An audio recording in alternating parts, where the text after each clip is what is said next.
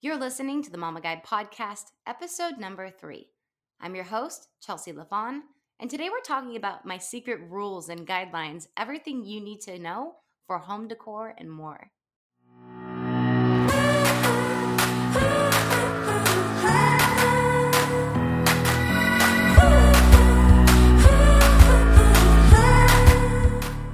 Before we get started, I'd love and appreciate it from the bottom of my heart if you could take a moment to leave a review. It helps other moms just like you find the podcast in the future. I'll be diving into some of these topics way more in depth in the future, so don't forget to subscribe so that you don't miss an episode and more information that you'll love. After the show, come hang out with me over at themamaguide.com where you can find more resources, downloadables, and tips just for you. All right, let's get started.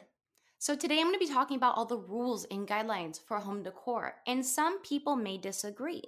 Some people might say there are no rules to home decor, and they're right to a degree. That's if it comes naturally to them and they don't have to think about it. Some people are naturally good at music. For the rest of us, we have rules to follow to learn how to do it. So when it comes to any type of designing or decorating or putting things together, I created a set of rules to really help and guide us along the way. You can use these rules right away if you're brand new to decorating, or even to tune up what you've already decorated in your home. These rules will stick with you, and I promise you're going to love them. So let's jump right into tip number 1. Tip number 1 is if you're looking at a space or something you put together and maybe something feels off, I recommend decorating with the rule of 3 or odd numbers. I'll give you an example, and here's why.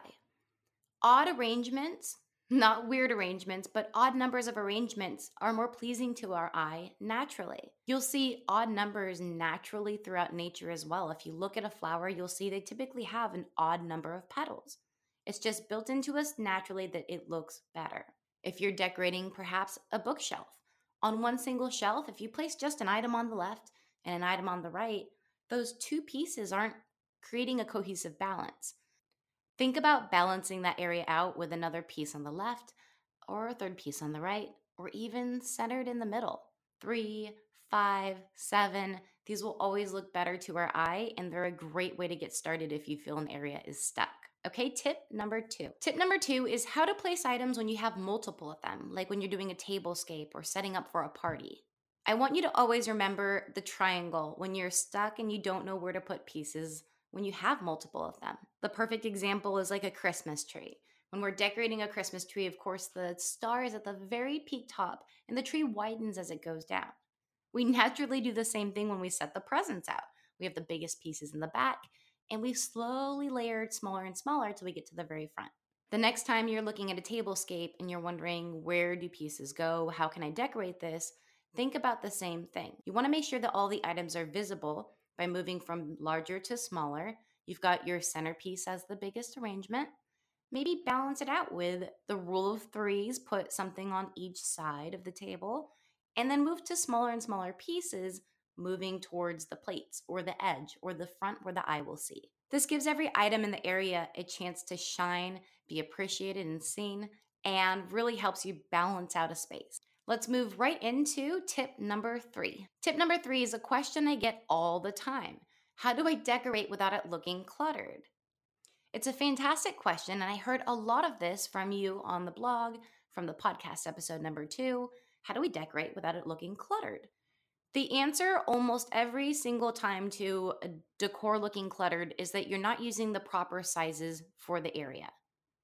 Whether it be your furniture placement, photos on a wall, or even items on a shelf or a table. I want you to think about walking into a grand, gigantic lobby of a beautiful hotel. You see walls that shoot all the way up multiple stories, and what's on those walls? A big piece of art. In order to properly fill a space and complement the design, you want to make sure that you're using items that are large enough or even small enough. If you have a large wall in your living room, you don't want to use lots of teeny tiny pictures to create a photo collage. You're going to want to use some that are large enough to complement the space. Don't be afraid to go bigger with your decor. Save the smaller pieces of decor for little nooks, maybe the mantle, maybe to fill a multiple decorated area. But you don't want to take small pictures and put them on a big wall. Even if you add multiple of them, you're really going to have to add larger pieces as well to complement a bigger space. Now, in the reverse, sometimes your pieces are just too big. which can be difficult if you buy a sofa, you move houses, and then all of a sudden it doesn't complement that room. We don't all have the luxury of being able to go and buy a brand new couch every time we have a different size room. Even when it comes to the size of our bed and the size of the bedroom.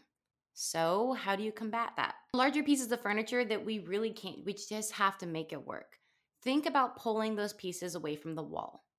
Our first thought is, nope, I'm pushing it against the wall because I need as much space as I possibly can get. But what really happens is it makes it feel cluttered. It makes it feel tight.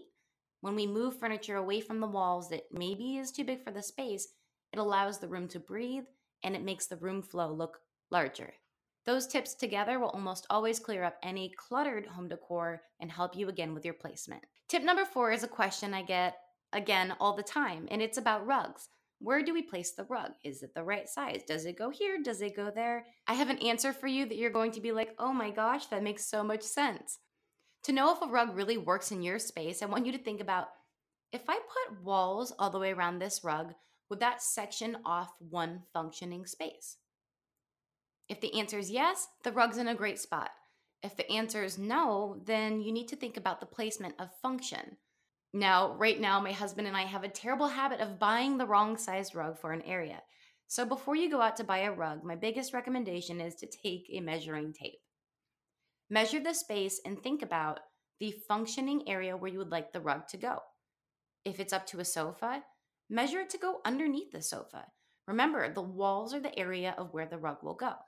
Tip number 5 is to make sure you use enough elements and different mixtures of textures and pieces to really create a cohesive room. Make sure you're not just using one shade of wood throughout the entire room. It's a common decor mistake. Make sure you're using multiple pieces like metals, woods, you have greenery to give the room life. Make sure you have plenty of linens of different types, not the same texture, not the same color. It's okay to have the same drapery as what you've got on your bed, but mix it up with a different type of rug. Creating that diversity in a space in your decor actually makes it look more put together. So if you walk into a space, you're really kind of stuck, you're thinking something's kind of off, don't be afraid to add something new into it. Mix it up by adding different colors of metals, different types of woods, different types of pictures that might not match your decor, but really add some contrast and something interesting to your room. If you've got a lot of older pieces in your room, add some modern. It may not be matchy-matchy, but it'll really mix up your space and refresh things. Same goes for if you've got a lot of newer pieces. Don't be afraid to throw in something really cool like an antique bowl. We naturally draw towards matchy-matchy, keeping it the same, but like I said before, it doesn't create that contrast, that diversity that really brings the room together. You would think it's the opposite, but it's not. So don't be afraid to mix it up.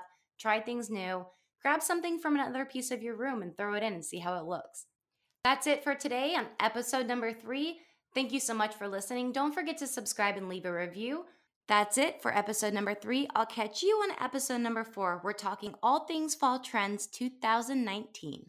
Learn what's trending this fall, how to incorporate it in your wardrobe as well as your home, and how to get it for less. I'll catch you next time.